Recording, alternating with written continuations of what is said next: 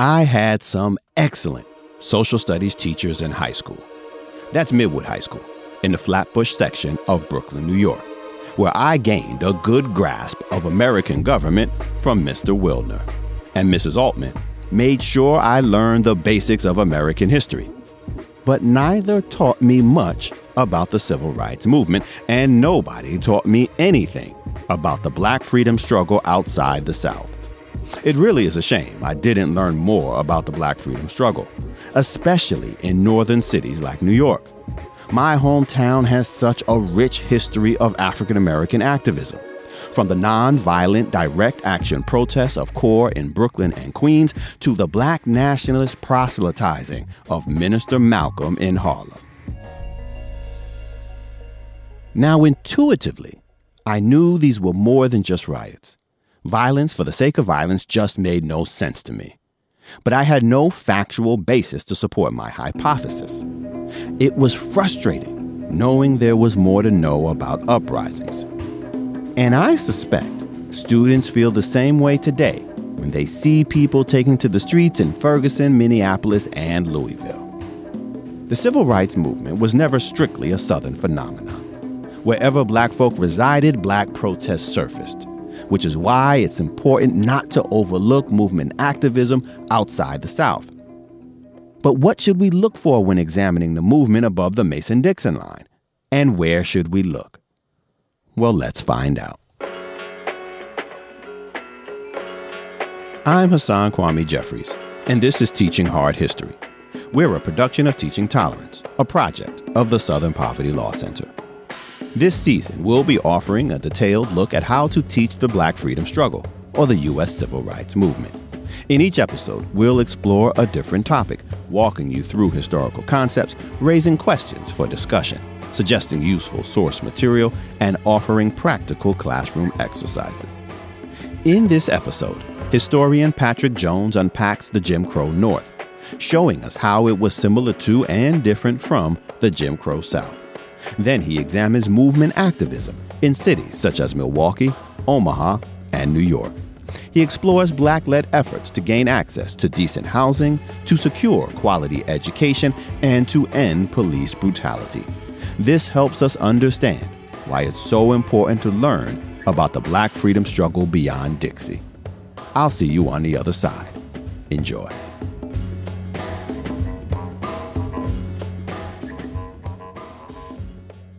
Up until recently, the story of the North, when it did make it into the popular narrative of the civil rights era, it kind of comes in at the end of the story. It's a story about the late 60s and the emergence of Black power, and it's told as what scholars call a declensionist model, a decline. Essentially, the narrative is, the movement starts with Brown and then the Montgomery bus boycott, and it kind of gathers steam in the early 1960s with sit-ins and freedom rides and Birmingham and Selma. And then we get these historic legislative achievements with the Civil Rights Act in 64 and the Voting Rights Act in 65. And then the movement kind of loses its way. The initial early interracial and integrationist spirit of the movement declines with Black power, and African Americans increasingly embrace separation and segregation. They decreasingly embrace nonviolence and increasingly are willing to turn to armed self-defense, to civil disturbance or urban rebellion, and even maybe in some cases revolutionary violence to achieve their ends. And this is kind of the cause of this great white reaction that staunches the movement and leads to a new conservatism that would dominate over the next several decades. So we had this problematic vision of the North, this inability to really see it, and when we did see it, to see it in some problematic ways. So my work and the work of a growing number of scholars has really been focused on the Northern movement and struggles for racial justice outside of the Deep South to literally expand the terrain of the Civil Rights era beyond Dixie. These are critically important stories, I think, for teachers to teach and students to learn, because they tell us important things about the world that we're living in. They help us understand the roots of the ongoing urban crisis. They help us make sense of both the resurgence of white nationalism as well as the resurgence of mass-based national activism in Black Lives Matter. They help us think about the terrain out of which these things are happening, and then hopefully in more complicated ways about what kinds of solutions we might need to address those issues and to move forward in new ways and to live up to the ideals that we have always claimed but never quite achieved. So it's critically important to, I think, avoid reinforcing the problematic trope that the civil rights movement was primarily, let alone solely, a Southern phenomenon. This is a key duty that teachers have, particularly in the moment that we're living through right now. So the question then is, what does the struggle for racial justice look like beyond Dixie? And the first thing that we need to understand, and that students need to understand, is that race grows up out of and it takes place within a unique context in the urban North.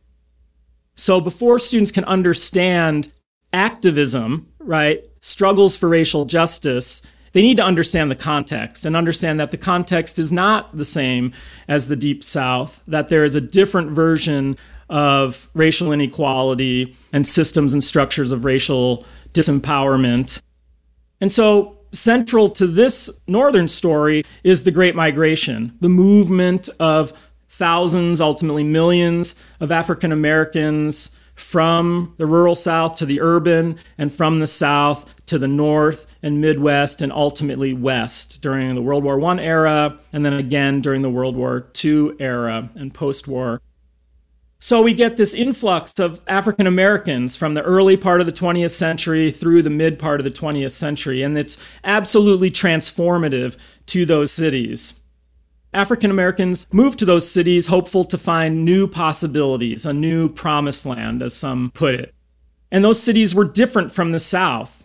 The northern landscape is urban in a way that the southern landscape is not.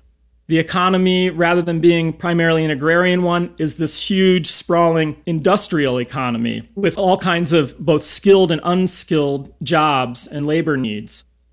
Labor unions, organizations that have a very small and weak presence in the South, have a strong presence in the urban North. And in fact, in many industrial factories, the only way you can get a job is to be a part of the union. When they need someone to do plumbing or welding, they don't just put an ad out publicly, they contact the union that they have a contract with and they say, we need 5 welders, and the union sends over 5 welders. So the strength of labor unions and access to labor unions is really key. The North has the presence of all these white ethnic working class immigrants, this stew of different people that had come from Southern and Central Europe looking for economic opportunity in these northern factories. And with that came the centrality of space. In the urban North, we have this strong coordination of ethnicity, religion, and physical space. So you will get, as you look at these cities, a strong Irish or Italian or German neighborhood. Often at the center of these neighborhoods stands the Catholic Church, another dominant institution and unique feature of the urban North, through which race relations, as well as all other issues, often and usually play. And so physical space, the control of terrain in these cities for different groups is really important, and the strength of the Catholic Church. And Black people can vote, which is unique in the North. And so Black people will have rising numbers in this region, and they will have a rising political power, even if it is limited and circumscribed, ultimately in some ways. So there's hopefulness initially among many African Americans that by leaving behind the Jim Crow South, they might be finding new opportunities and a new possibility in the urban North in this strange landscape that I just described. But instead of the promised land that they'd hoped for, African Americans find just a different system of really the same old thing in what we might call Jim Crow North. Industrial factories and labor unions are largely closed off to African Americans. And when they can get a foot in the door and work at one of those factories, it's most often in the most risky and low-paying and dangerous jobs. When they do the same work as whites within that factory system, they are often paid less. When discriminatory white unions most unions don't allow African Americans to join, and so it's a key access point to jobs that's closed off to them. But when those unions try to use their labor power and go on strike, many black workers are brought in as strike breakers by business owners, undermining working class interracial solidarity.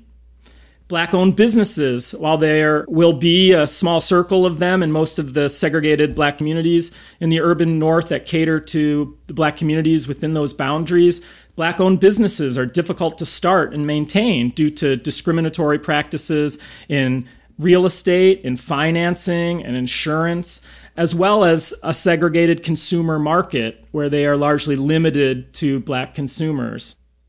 And so all of these things and others leads to high rates of unemployment and poverty in the urban north for African Americans and an inability to build intergenerational wealth and pass it along, as many whites who had come as a part of that white immigrant working class were increasingly able to do. In housing, African Americans are increasingly ghettoized. That is, they're limited to a small geographic region of a city for housing. Redlining, blockbusting, steering, and again, discriminatory real estate, financing, and insurance practices, as well as a pervasive unwillingness of white people to accept black and brown neighbors, all play key roles in the creation of northern segregation. Ultimately, this creates segregation, ghettoization, the separation of African Americans and the kind of maintenance of African Americans in small areas. And in most segregated urban neighborhoods, whites own the vast majority of homes and apartments. So in Milwaukee, for example, in the 1960s, a mere 3% of African Americans owned their own homes in the segregated Northwest, what they call there the inner core.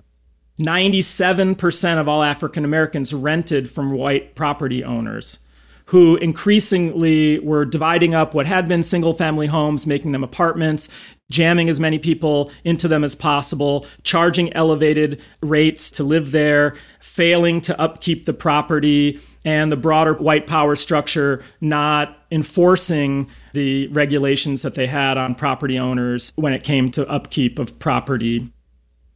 So the most segregated place in the United States wasn't Birmingham, it's not Atlanta, it's not Selma in the 1960s, it's Milwaukee, Wisconsin. Milwaukee, in fact, had the highest concentration of African Americans living in the central city in the United States. That includes everywhere in the South. We've had throughout the Black Lives Matter movement a series of conflicts and flashpoints in Milwaukee today as well. And here are the roots of that. And so over time, as we move from the 20s and 30s into the 40s, 50s, and 60s, the conditions in these ghettoized neighborhoods, in these segregated black and brown neighborhoods in the urban north, they begin a sharp decline into what we might call slumification, right? So the quality of the conditions that they initially moved into decline sharply. And within these deteriorating racialized spaces, infrastructure is in decline. Schools are unequal. Political and civic representation to do something about it is limited. Access to capital is difficult to come by, to renew or rebuild or build for the first time. Remaining white residents who had lived in those communities increasingly moved to the suburbs in what we call white flight. And as they do that, they're taking their businesses, they're taking their tax dollars with them, right? They're disinvesting in central cities, the places where black and brown people are increasingly trapped. And they are moving to new suburban communities that are fortified and subsidized by the very same policies, redlining in particular, that have limited and constricted and devalued black neighborhoods and black property values. Increasingly, as whites leave central cities and they move to outer rings of the suburbs, public policy flows away from urban needs and towards suburban white aspirations, as the suburban ideal in the post-war period becomes the new American dream, an American dream that the vast majority of Black and brown people literally do not have access to. In terms of redlining, a stat that is always mind-blowing to students and the general public is to note that of the billions of dollars in public tax dollars that subsidized federal loans for homeownership from the Depression era through the 1960s, less than 2% of all of those dollars that created the mid-century middle class through homeownership, less than 2% of those public dollars in subsidized home loans went to non-whites. 98-point-some-odd% went to white people. So we literally manufactured lily-white, affluent suburbs and property values that would increase in value over time. And we created with those same policies an inverse, a converse in the city where people of color were trapped in increasingly declining circumstances and where property values were plummeting as well. So when it came to the accumulation of wealth, that thing that you get to pass on to the next generation, whites were being subsidized through public policy in the creation of wealth, and Black people and brown people in cities were being disinvested in. Wealth was being pushed out of those communities as well. And this has a generational impact over time as well. Learning for Justice has a special opportunity just for educators. After listening to this episode, you can earn a certificate for 1 hour of professional development. All you have to do is go to learningforjustice.org/podcastpd. PD for professional development. That's podcast PD, all one word. Then enter the unique code word for this episode, redlining, all lowercase. You'll also find a link in the show notes. It's a great way to get even more out of teaching hard history.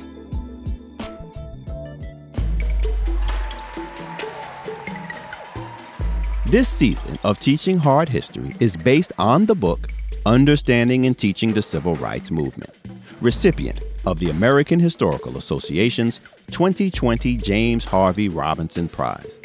And this podcast is produced in partnership with the University of Wisconsin Press, publishers of this collection of essays, which I edited. From now until the end of the year, they are offering a 30% discount to listeners who order this collection. You'll find a link to purchase the book at tolerance.org/podcast. Just use the promotional code Civil Rights, all one word. Now let's continue our conversation with Patrick Jones.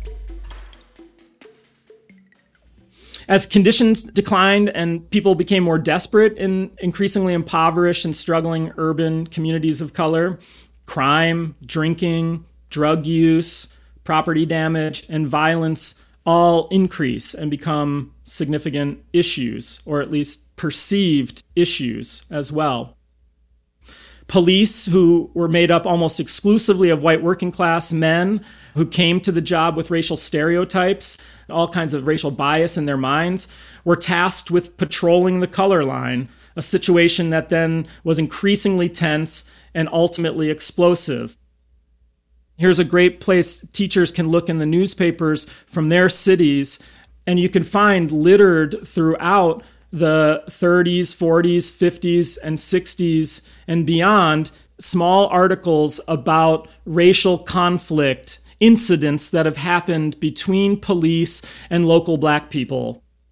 Sometimes it's at bar time when people are coming out at the end of the night. Sometimes it's pulling over a motorist at the end of the month when police officers are trying to reach a quota for tickets to give. There's often an initial spark that leads to conflict in the community. And police-community relations, police brutality is something that unifies the Black community, because whether you're a more affluent African American or a working class or poor African American, your class status usually does not protect you from having some sort of problematic experience with the police. So while class or migratory status, old migrant versus new migrant, these are all divisions in the Black community, which isn't monolithic. But most people either had an experience that was negative with the police or knew someone who had an experience that was negative with police. So police-community relations, police brutality, and the question of whether Black lives really matter is a long-standing one. And so as a result of these unique contexts in the North, activism then plays out differently because of the different racial reality in the urban North. So I want to talk a little bit about some of those issues, the different kinds of civil rights activism that we see in the North. From the Great Migration period in the teens and 20s all the way through today, economic equality and racial justice have been deeply intertwined. So for instance, we can go and look at the 1930s as capitalism is struggling and has seemed to have failed with the Great Depression. There is a series of examples we can find of interracial labor activism and interracial political radicalism with the Socialist Party and the Communist Party and various local labor unions during that period. Also during the Depression era and the World War II era and the early post-World War II era, there is a broad campaign in a number of northern cities called the Don't Buy Where You Can't Work campaign. In Black communities, there are all these businesses, but those businesses, like the property, like the homes that people are living in, are owned by white people. And they do business with Black people. They take Black people's money at the corner store, for instance. But then they leave at the end of the day and they go back to their own community. They put that money that they've made in the Black community in a bank that's in their white community. That bank doesn't loan back into the Black community. It gives it to other white people to start another business or buy a home or send their kids to college or buy a new car or what have you, right? So it's extracting resources from the Black community. And meanwhile, these businesses are not hiring African Americans either at all because of racism, or only in very low numbers and in the lowest kinds of jobs, the most manual and menial and lowest paying kinds of jobs.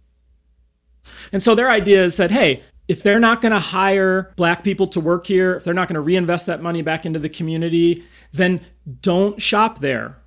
And so people would picket outside of stores and they would try to compel them to hire Black workers, with the idea being that you should hire the same percentage of Black workers as the percentage of business that you do with the Black community. So if a store in a Black community in New York or Chicago or Omaha or Cleveland or Detroit or Baltimore does 60% of their business with local Black residents, then 60% of their workforce should be African American.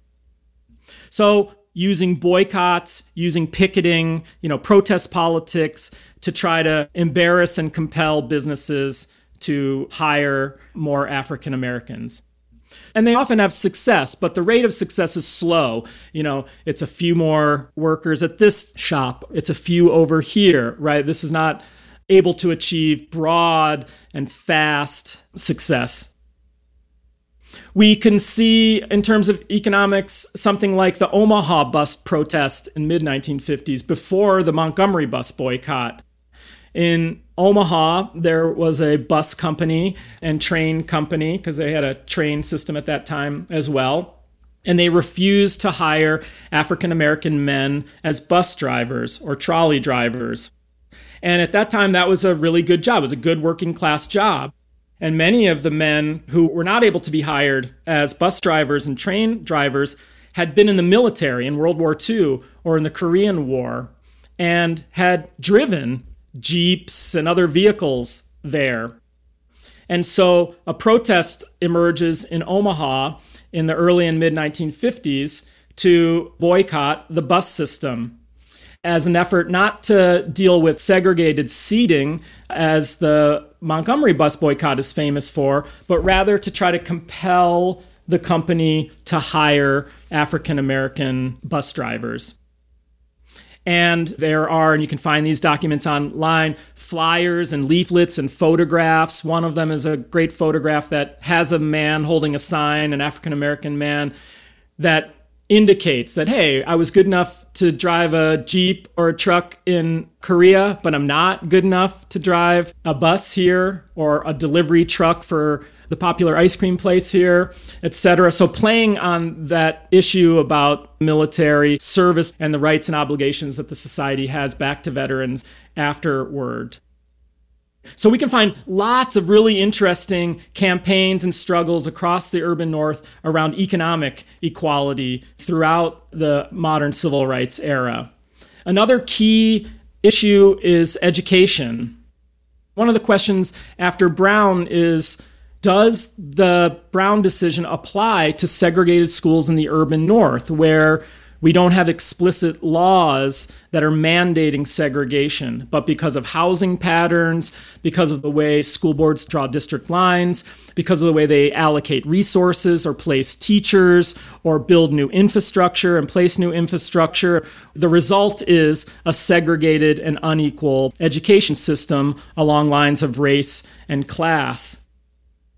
And so throughout this period, from Brown onward, there's a discussion among Black lawyers and in the NAACP and within Black newspapers about how or does Brown apply to the urban North.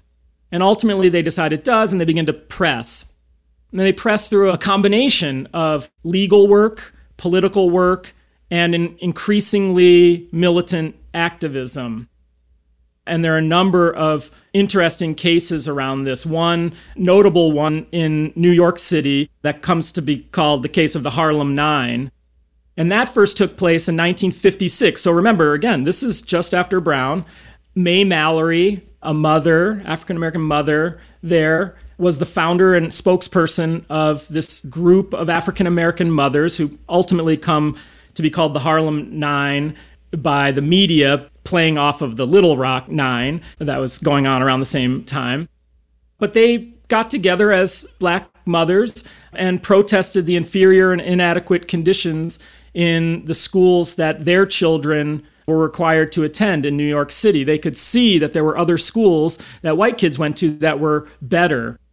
Their schools were often overcrowded too, and there was space oftentimes in white schools. They were inspired by a report by Ken and Mamie Clark on the way inexperienced teachers and overcrowding in classrooms and dilapidated conditions and gerrymandering in the education system were all used to promote segregation in New York to a host of negative effects on Black school kids. And so the mothers group was inspired by their experience and by this report by the Clarks, who had been so important in the Brown decision, and they sought to be able to transfer their children to integrated schools that offered higher quality resources. And so the Harlem Nine becomes known nationally. Their activism included lawsuits against the city and the state that were filed with the help of the NAACP. In 1958, it still was not resolved, so it escalated to public protests, including a 162-day school boycott that involved more than 10,000 parents and their children. The boycott campaign didn't win formal support from the NAACP, interestingly, in terms of the politics within the Black community, but was assisted by other civil rights leaders, such as Ella Baker, Adam Clayton Powell. It was endorsed broadly by African-American newspapers across the country, including the New York Amsterdam News. And so there's some interesting possibilities to help students think about the complexity within Black communities when it comes to activism and strategy and tactics. The Black community is not monolithic, and we can see that here. While the children were engaged in another boycott in 1960, the campaign's still going on, the campaign established some of the first freedom schools of the civil rights movement to educate them. So as kids were boycotting and pulled out of school to protest segregation, alternative schools in community spaces with community members teaching were set up. And of course, freedom schools become much more notable and famous because of the 1964 Freedom Summer in Mississippi. But in fact, we have freedom schools happening in the urban North around issues of education before that. New York City ultimately retaliated against the mothers, trying and then ultimately failing to prosecute them for negligence, for essentially child neglect, taking their kids out of school. That was unsuccessful, but it gives you a sense of the ways that power was pushing back against these mothers who just wanted the best educational possibilities for their kids. And ultimately in 1960, May Mallory and that Harlem Nine won their lawsuit. And the Board of Education allowed them and over 1,000 other parents to transfer their children to integrated schools in New York. And that same year, the Board of Education announced a general policy of open enrollment, which would then allow thousands more Black and brown children to transfer to integrated schools over the next 5 years in New York. Now, this is a success story, but it's also limited in an important way, which is that overall integration in the city and in the school system would be thwarted despite these new and hard-fought mechanisms to integrate, because white people would do what they're doing across the country, which is leave. They would continue to engage in white flight. And so as Black people would get access to a school that had previously been white and or in a neighborhood that had previously been white, the biggest response from everyday white people was to pack up and leave and to move to a further outlying area where they could maintain their racial dominance there.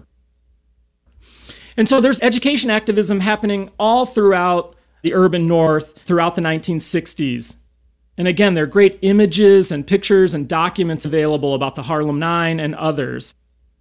In Milwaukee, civil rights activists begin by going to school board meetings, and then they begin to picket and protest, and then they escalate and they begin to do things like form what they call human chains, people interlocking their hands to block the heavy machinery that will be used to build new schools that will maintain and expand segregation. A similar kind of protest in Cleveland, Ohio, where an interracial group of civil rights activists was blocking machinery that was being used to build a new building, resulted in the death of a young clergyman. Father Bruce Clunder was killed when the driver of one of those machines backed up over him as he was blocking the machine. And so, like the South, there are martyrs to the movement in the urban North, and Bruce Clunder is an interesting example of that. In the mid-1960s, from about 1963 to 1965, there's a large-scale wave of school boycotts in the urban North, in cities across the North, not just New York and Chicago and others, Cleveland, Milwaukee. But these boycotts, tens, hundreds of thousands of young people and their families participate. And this is a massive wave of national protest in the school boycott movement of the mid-1960s. Later on, as we move into Black Power, there would be fights over curriculum and representation in the content of the education being taught in schools. And we'd see the federally enforced policy of busing to achieve racial balance in many northern public school districts often provoke severe backlash from local white people. The most famous example of that takes place in Boston, where white parents and community members literally attacked buses transporting Black children to new integrated schools. So education has always been, and throughout the civil rights era, and thus today, continues to be a critical site for the struggle for racial justice in the urban North.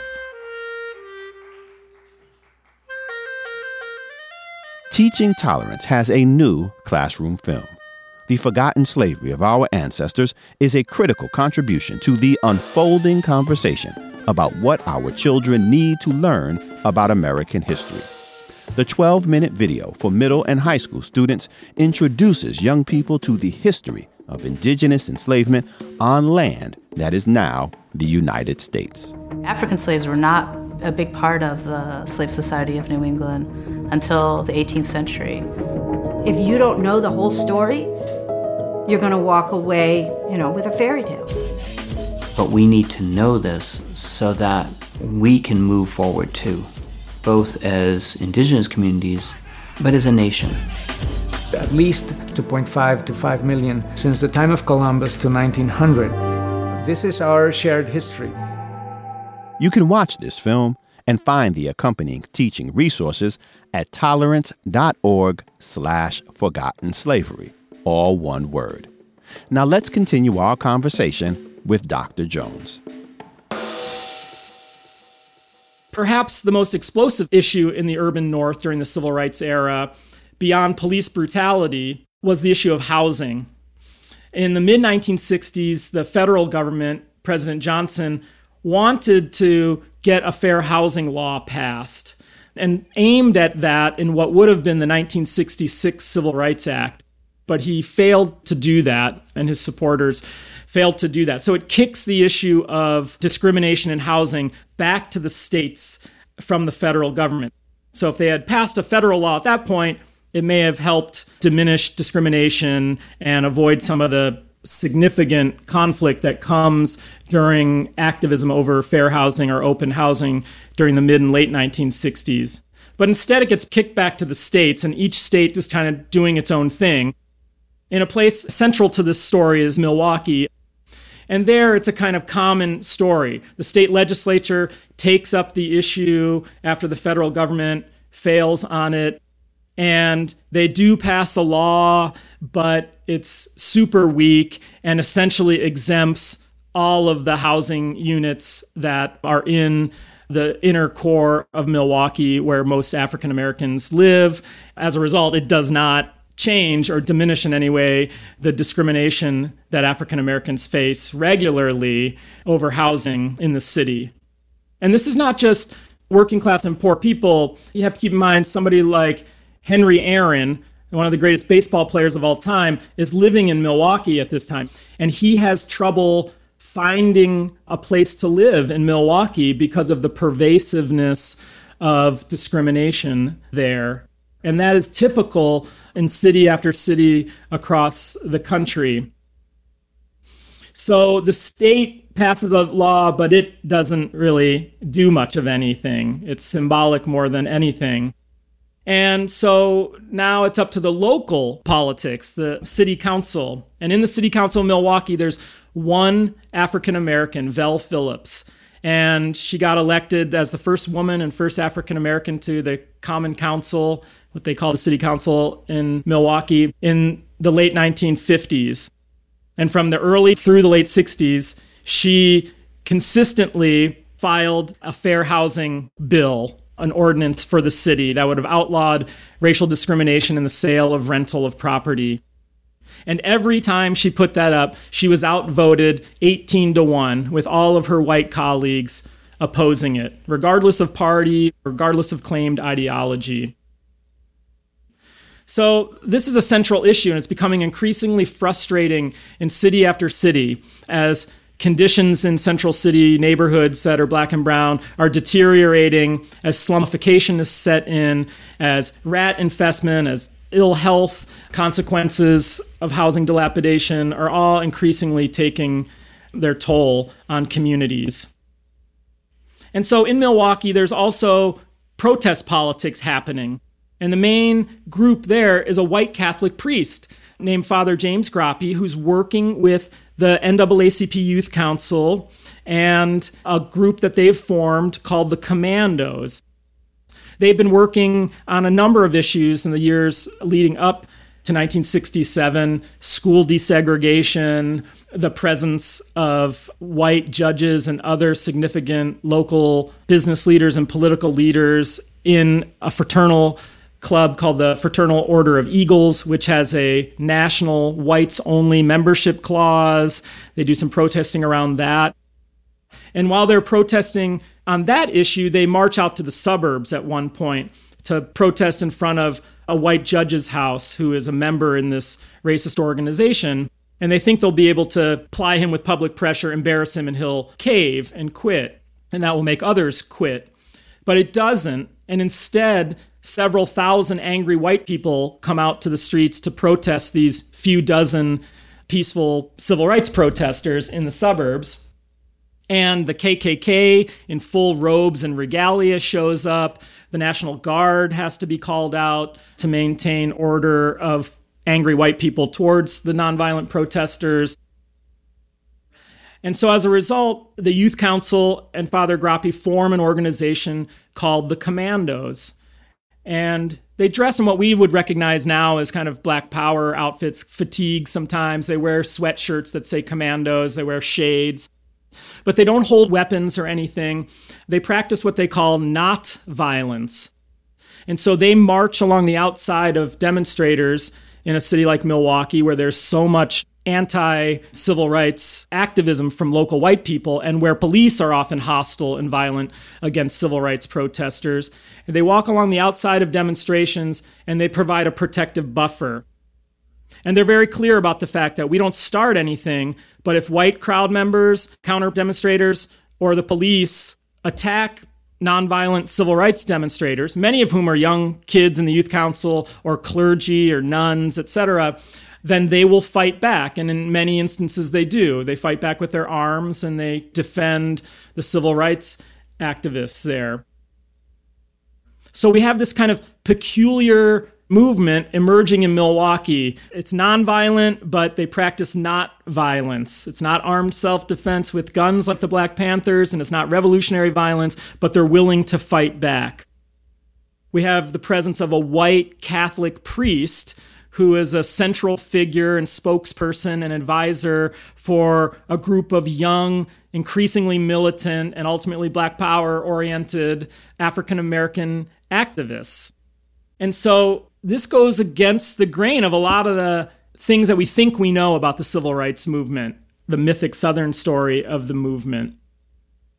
So Father Grappi and the Youth Council get together with Vel Phillips, and they decide to begin to march around the issue of open housing. A Vietnam veteran has come back from his duty in Vietnam. He's African American, he's married. He and his wife want to buy a home and start a family. And when they go out into the community, they keep facing racist discrimination from white homeowners and renters. He comes to Father Grappi and the Youth Council and says, "We need your help." They go to Vel Phillips and say, "Hey, we know you've been trying to pass this ordinance. It hasn't worked. What if we help you by engaging in some demonstrations?" And so they do, and in August of 1967, they begin to march and demonstrate. And they march into the white working class south side of town over the 16th Street Viaduct, a bridge that links, as the joke at the time went, Africa, the north side of the bridge is where African Americans lived, to Poland, the white working class south side, where they were marching to. Many people called the Menominee River Valley that 16th Street Viaduct spanned the city's Mason-Dixon line. And so they marched into that side of town knowing that they were going to get reaction and purposely doing that. Father Grappi had gone down to Selma. He had learned from King and other movement leaders in the South that nonviolence was predicated on causing a creative tension, flushing out white racism into the public, where the media could see it and publicize it and promote it, and then others would see it on the media, and that would make pressure for change. So they marched to the south side, about 200 nonviolent, peaceful activists that are marching to the south side. And on the first couple of nights, 10,000, 13,000 angry white people pour into the streets and attack them. They throw rocks and bricks and human feces and urine and cherry bombs at them. They hold white power signs. They attack and beat them with their arms and fists. The police have a hard time maintaining order there. Some police defend the civil rights activists. Others participate in brutalizing the activists. And they are forced to make a hasty retreat back over the 16th Street Viaduct to the Freedom House that they've established back in the north side of Milwaukee. And the images that people see of those Milwaukee activists being beaten on the south side of the 16th Street Viaduct seem a lot like the images that people saw at the foot of the Edmund Pettus Bridge in Selma just a couple of years earlier. And so media folks begin to refer to Milwaukee as the Selma of the North. Father Grappi and the Youth Council and Commandos, like Dr. King and Selma, they put out an ecumenical call for people across the country to come and to participate in the open housing campaign there. And they do. And people march, local people and their allies from across the city and the state and across the country march for more than 200 consecutive nights. And later in the year, in the Senate, when a fair housing bill is introduced by people like Walter Mondale and others, they use Milwaukee as the example and say, look what's happening in Milwaukee. And this is just over people wanting to get a place to live and not be discriminated against. If we don't do something on fair housing, we're going to have more of this racial crisis happening and violence in our streets. And so Milwaukee is lifted up by those in Congress, like Birmingham had been during the Civil Rights Act debate, like Selma had been during the Voting Rights Act debate, as an example of the need to act. And it plays a part in catalyzing Congress to pass what ultimately will become the Fair Housing Act in 1968. And so we have lots of campaigns like that one in Milwaukee with tremendous, massive resistance.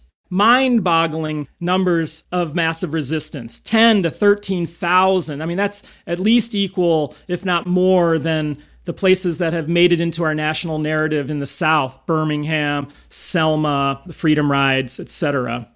So why aren't we telling these kinds of stories? So housing is this very explosive issue. There are open housing campaigns across the country during this time period. For many people, they saw in the Milwaukee campaign what Vel Phillips said to the national media was the last chance for an interracial, church-based, and nonviolent movement. The movement in Milwaukee used the rhetoric and many of the symbols of Black power, but it was interracial.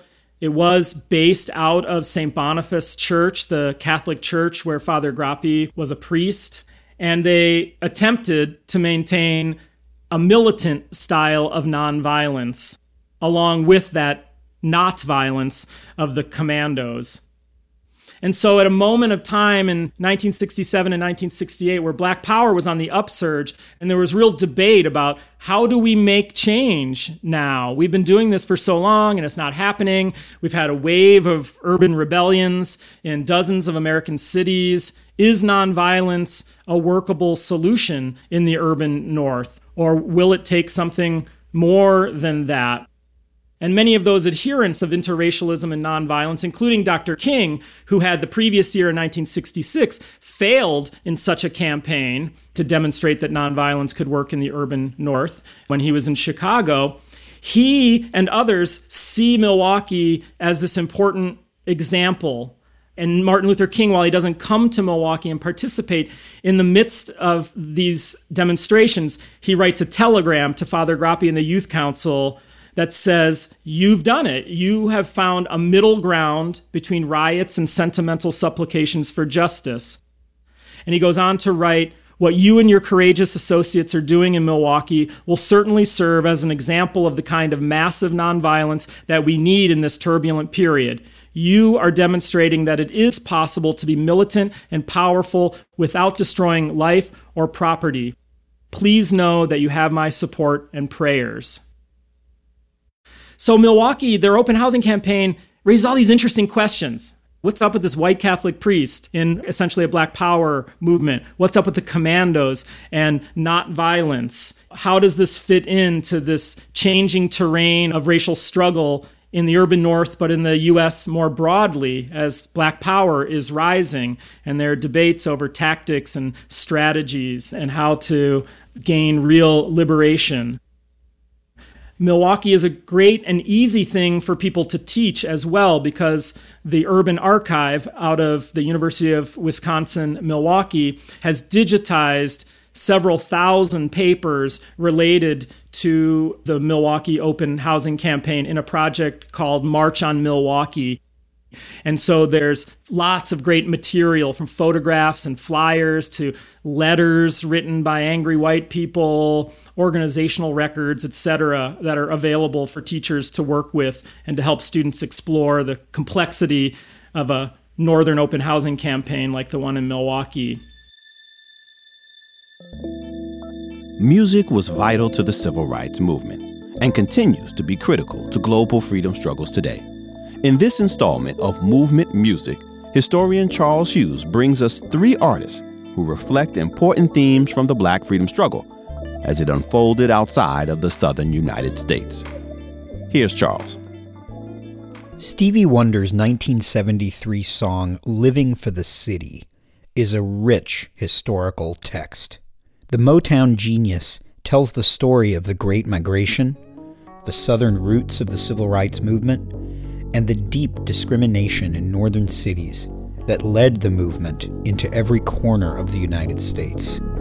A boy's born in hot-time Mississippi, surrounded by for one that ain't so pretty.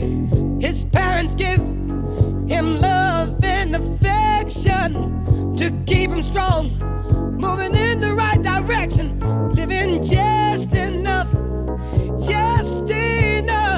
for the city. A man born in hard-time Mississippi witnesses the injustices of poverty, racial oppression, and sexual exploitation on his family before and after he escapes to New York City. He hopes for a freer and better life up north, but he's faced with unemployment, housing discrimination, and police hostility. My brother's smart, he's got more sense than many, his patience long, but soon he won't have any. To find a job is like a haystack needle, 'cause where he lives, they don't use colored people, living just enough for the city. Wonder's protagonist, like other black folks, is, quote, living just enough for the city. The same impulse that provoked vibrant northern and western campaigns throughout the movement era and beyond. As the movement expanded beyond Dixie, movement music also spread across the country. Like activists, strategies, and campaigns, the music connected the struggle, linking northern and southern, urban and rural, past and present.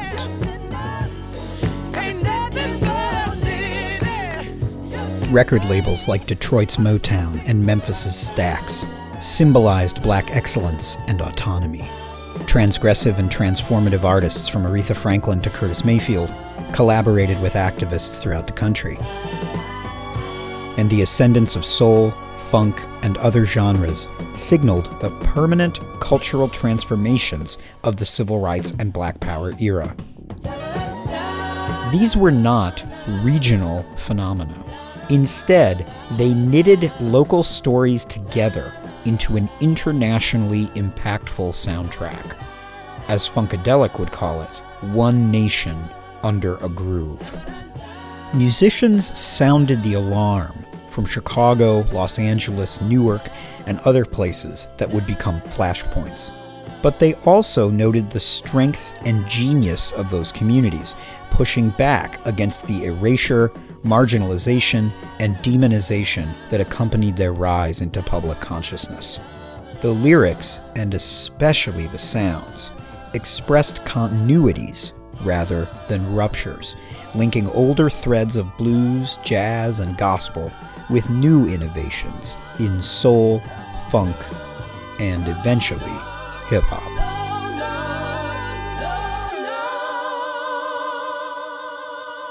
Contemporary artists still call back to the movement's legacies in ways that reveal the links between eras and regions. In 2019, Jamila Woods, the Chicago-based musician, poet, and activist, paid tribute to black artistic heroes on her album Legacy, Legacy. Ranging from Zora Neale Hurston to Jean-Michel Basquiat, Wood's subjects reflect the geographical, chronological, and creative range of Black cultural accomplishment. They wanna see me angry. They wanna see me bare my teeth, yeah. On Basquiat, she uses the disruptive brilliance of the titular painter to emphasize her own refusal to let anyone, quote, police her joy. After all, these teeth are not employed. You can't police my joy. After all, my smile is not employed.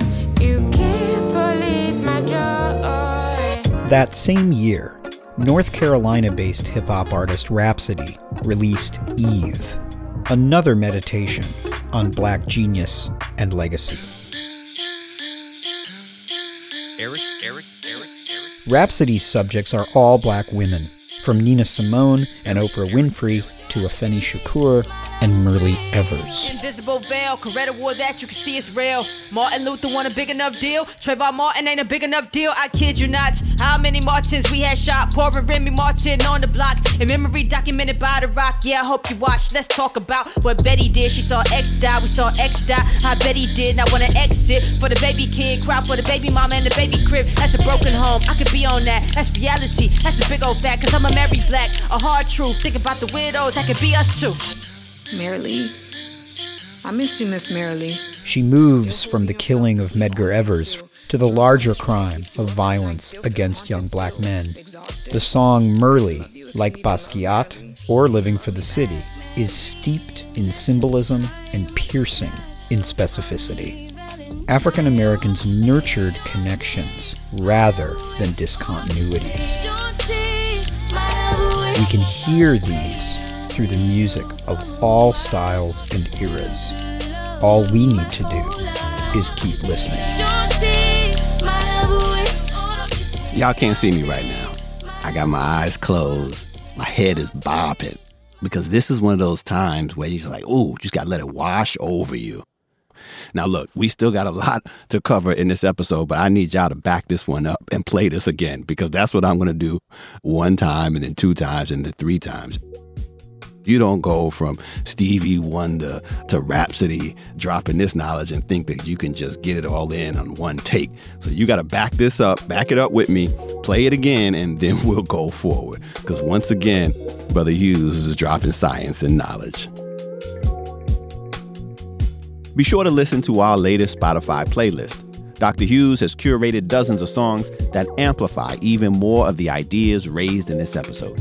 Just follow the link in the show notes at tolerance.org/podcast. Now back to Patrick Jones. The most conflicted issue during the civil rights era in the urban North was the issue of police brutality. It was persistent and consistent reality for African Americans and other people of color and poor people more generally throughout the 20th century, really, but certainly during this period of expanding Black and brown populations in these communities and increased segregation, as African Americans are increasingly unhappy with the circumstances they find themselves in and beginning to protest and press the boundaries of these segregated neighborhoods. It's often the police that are asked to patrol those lines of race and class. And so there are hundreds and hundreds and hundreds of examples from very small to very large conflicts between local police and communities of color. You can read those and see the growing frustration.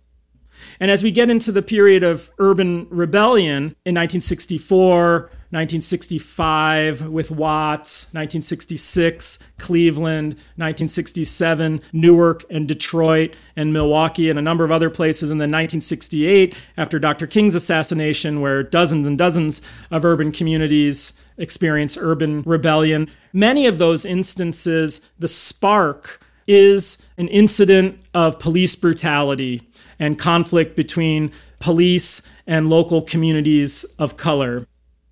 And so a very long history here that well predates our current Black Lives Matter circumstance and an ever-present conflict and crisis in American race relations, particularly in urban spaces. Police often took advantage of their power against communities of color.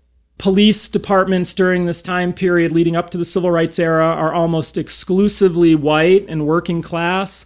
Most of those people don't live in the communities that they patrol when they're black and brown, and they bring to the job the racism and the stereotyping that is commonplace throughout the society and throughout the media that they're consuming. And then they're empowered with a gun and a billy club and the laws that have been overwhelmingly made not by a democratic populace, but by white people, by men, and by more affluent people. And so the laws that have been made serve largely the interests of those who have made them. And so the job of the police in enforcing those laws is de facto, if not explicitly, discriminatory. They're in charge of enforcing a set of laws and ground rules that have been created in city councils and legislatures and other places by white, affluent men to largely preserve their interests and those they define as theirs, white families, suburban communities, etc. And so the police are really on the front lines of the racial conflict, and there are plenty of examples. Again, back in Milwaukee in 1958, there's a murder of a young man named Daniel Bell, who's just driving home. It's winter night, and he's pulled over for having a taillight out by two police officers looking to meet their quota of tickets. And Daniel Bell, who had come from Mississippi and moved to the north with his brothers and sisters, didn't know how to read. And so he couldn't pass the test in the north. He knew how to drive a car just fine, but there was not just a driving part of the test, there was also a written part of the test, and he couldn't pass that test. And so when he drove without a license, and a number of times before had been stopped and ticketed by police for driving without a license. And the last time he had been stopped, the police had roughed him up. So on this winter evening in 1958, when the police, searching for ways to increase their tickets and purposely going into the black community to do that, a scared Daniel Bell gets out and runs.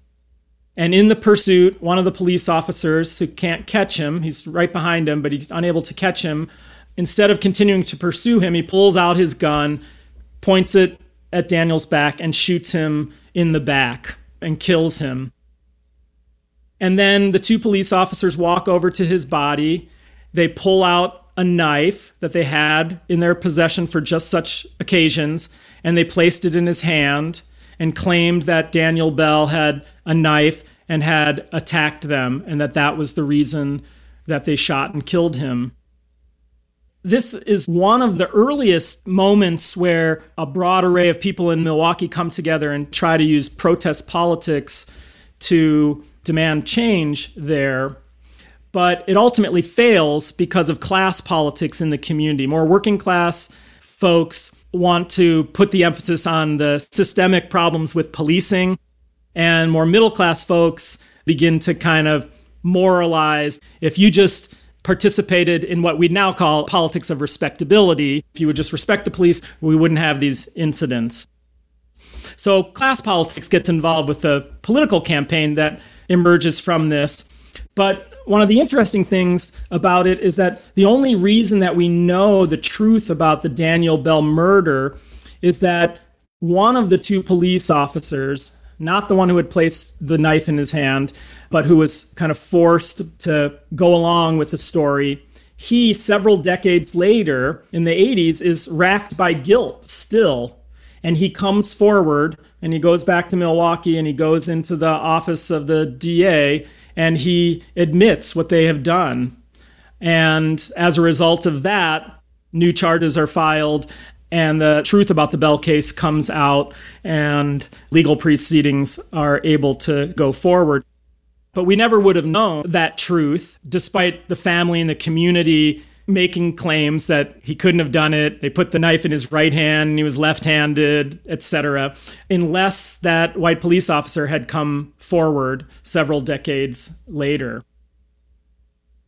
In addition, it was common for urban police forces to take their Red Squad, the special tactical unit that had been created in many northern cities to go after political radicals and radical immigrant groups, and also police red light districts for vice, things like that. Those tactical groups in the 1960s are often adapted and pointed towards the civil rights movement. And so, like COINTELPRO in the FBI, local and state policing and law enforcement organizations make their own internal units whose goal is to infiltrate, undermine, intimidate, and break up activism for racial justice by a variety of means. Many engaged in violence as well. Again, in Milwaukee, the commandos told me a number of stories about getting arrested on petty offenses like throwing a cigarette butt on the street, which nobody gets cited for in the city, but is technically offense, or jaywalking or something like that. So infraction that most people don't get bothered by, and then taken to the police department in Milwaukee, where they were taken in the freight elevator up the back way of the station, where the police officers would then stop the freight elevator in between floors and beat them violently, and then take them back down and let them go without any charges. So an intimidation factor, arrest them on a petty charge that they normally don't arrest people for, take them to the station, threaten further legal action, but instead beat them physically and tell them, don't do it again or it'll be worse next time, and then release them back into the community. And this is happening in the context of a growing politic of reaction and what will be called law and order politics in 1968 when Richard Nixon runs for the presidency. And as I mentioned before, the spark of many of the urban rebellions throughout the era would be police brutality. Here in Omaha in 1969, it was the senseless murder of a 14-year-old girl, African-American girl named Vivian Strong, that sparked 3 days of civil disorder.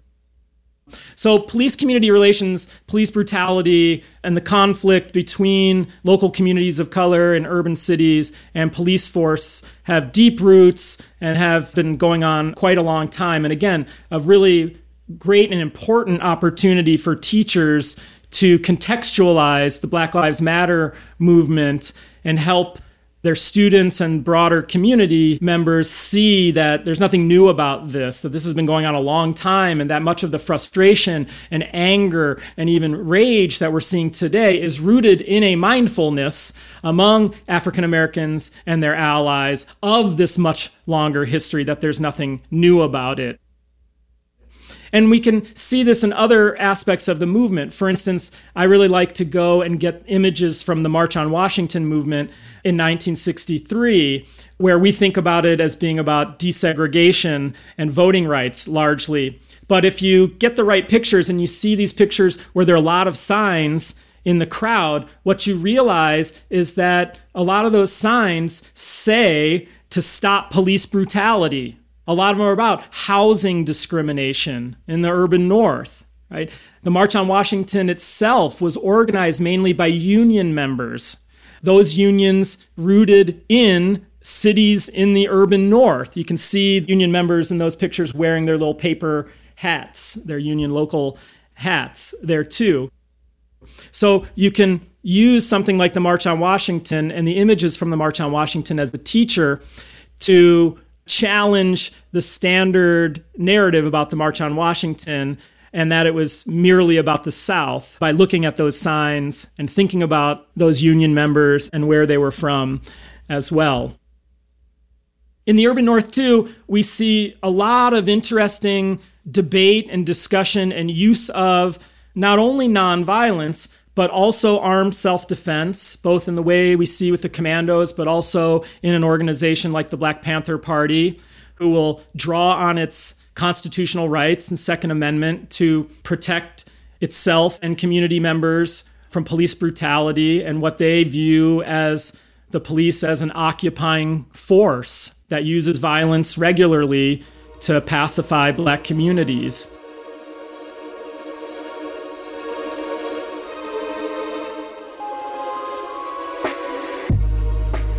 This is Teaching Hard History, and I'm your host, Hassan Kwame Jeffries. We're hoping you'll learn from the podcast and apply it in your classrooms. That's why for every episode, we prepare a detailed page of show notes just for you. It includes a complete transcript, which our team has enhanced with links to many relevant resources. This means you can easily find the materials mentioned by our guests, along with other tools for teaching about Jim Crow and the Black freedom movement outside of the Southern United States. You can find these detailed show notes at tolerance.org/podcast.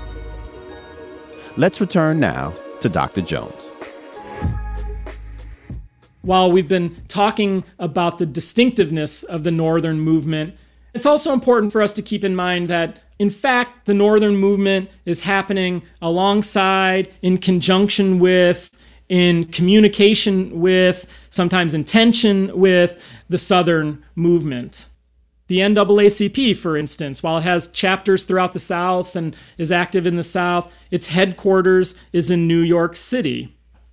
The media images of Northern and Southern movements are being exchanged around the country. The propaganda and the political manifestos and flyers that movement organizations are making are being circulated.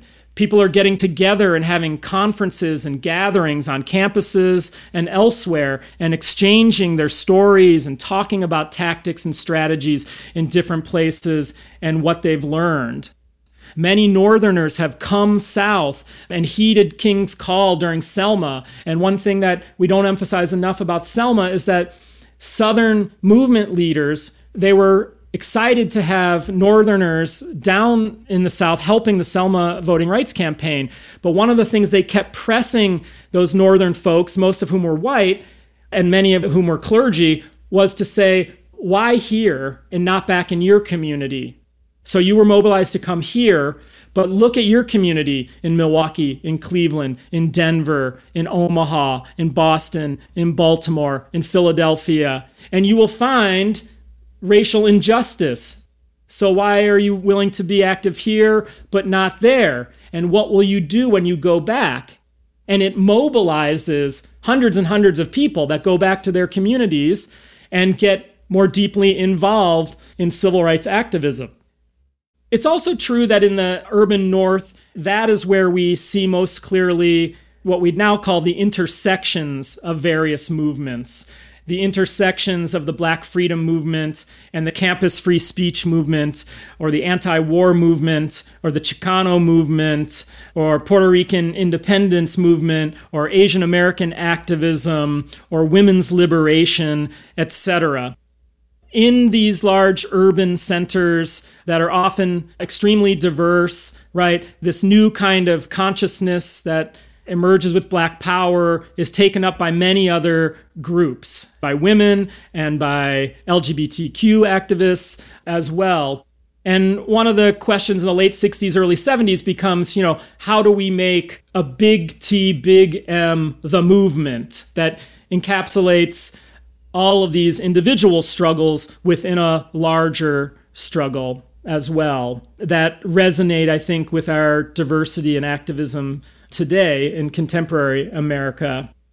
One great resource for that is an archival resource I put together called the Roz Payne 60s Archive that has hundreds of archives from these various movements, and many of which show the kind of interconnectivity and intersectionality of struggles for racial justice with these other movements that are happening as well. And so the last thing I just want to talk a little bit about is why the stories of the urban North matter today. It's not just a question of getting the history right. the stories that we tell about the past matter. We've told the Southern movement story as a mythic story about American democracy. It's a redemptive story about a nation that was doing wrong in terms of race, and it might have taken too long, but ultimately it recognized the injustice of the Jim Crow South system, and its institutions responded and, quote unquote, overcame that system of white supremacy and racial inequality. That's a mythic story that oversimplifies the Southern movement and appeals to a lot of white liberal-minded folks who want to feel like we've done that, our nation is still good, I'm still cool as a white person, the aspiration of interracialism and nonviolence remains the ideal and achievable, etc. That's a problematic narrative in and of itself, but it's the narrative that most people get taught. Whereas these Northern movement stories do something different because there's no escaping the reality that the urban crisis in the North continues and is ongoing. And so when we tell these Northern movement stories, they compel a confrontation with ongoing racial inequalities in the world we're living in today that are inescapable. They become politically activated and animated in ways that mythic Southern story that's kind of safely behind us 50 years now doesn't. And to hear the stories of a Milwaukee or a Cleveland or a Baltimore or a New York or a Boston or a Philadelphia or a Chicago or a Detroit or a St. Louis is to not only recognize and see all the ways people have been for a long time, Black people and their allies, struggling for racial justice in the urban North, but the ways that despite those struggles and even the achievements of the civil rights era in the urban North, that larger scale forces, demographic changes like suburbanization, deindustrialization and globalization, etc., have severely blunted the impact and the achievements that they were able to bring. And they place us then face to face with the ongoing chasm of caste and class in the urban North today, the very issues that have emerged so strongly over the past 5 years during the Black Lives Matter movement, first in 2014 and 2015, and now over the past several months as well. So I think that's why these stories are really important, is because they really give us tools to make sense of where we're at today in the urban North and how we might think in important and complex new ways about how to move forward from here. Patrick D. Jones is an associate professor of history and ethnic studies at the University of Nebraska-Lincoln and the author of The Selma of the North, Civil Rights Insurgency in Milwaukee, an award-winning book from Harvard University Press. He is also the creator of the Roz Payne 60s Archives, a one-of-a-kind digital archive of historical artifacts from a wide array of social movements. We put a link in the show notes. Teaching Hard History is a podcast from Teaching Tolerance, a project of the Southern Poverty Law Center, helping teachers and schools prepare students to be active participants in a diverse democracy. Teaching Tolerance provides free teaching materials about slavery and the civil rights movement that include award-winning films and classroom-ready texts. You can find these online at tolerance.org. Most students leave high school without an understanding of the civil rights movement and its continuing relevance. This podcast is part of an effort to change that. We began by talking about slavery for 2 seasons, and now we're tracing that legacy of oppression and resistance into the present. Thanks to Dr. Jones for sharing his insights with us. This podcast is produced by Shay Shackelford. Russell Gregg is our associate producer. Mary Quintus is our technical producer. And Movement Music is produced by Barrett Golding. Gabriel Smith provides content guidance, and our interns are Miranda LaFond and Amelia Gregg. Kate Schuster is our executive producer. Our theme song is The Colors That You Bring by Damon Locke's Black Monument Ensemble, who graciously let us use it for this series. Additional music is from their album, Where Future Unfolds, and from Wendell Patrick's JDWP Tribute. If you like what you've heard, please share it with your friends and colleagues, and let us know what you think. You can find us on Facebook, Twitter, and Instagram, and we always appreciate your feedback. I'm Dr. Hassan Kwame Jeffries, Associate Professor of History at The Ohio State University, and your host for Teaching Hard History.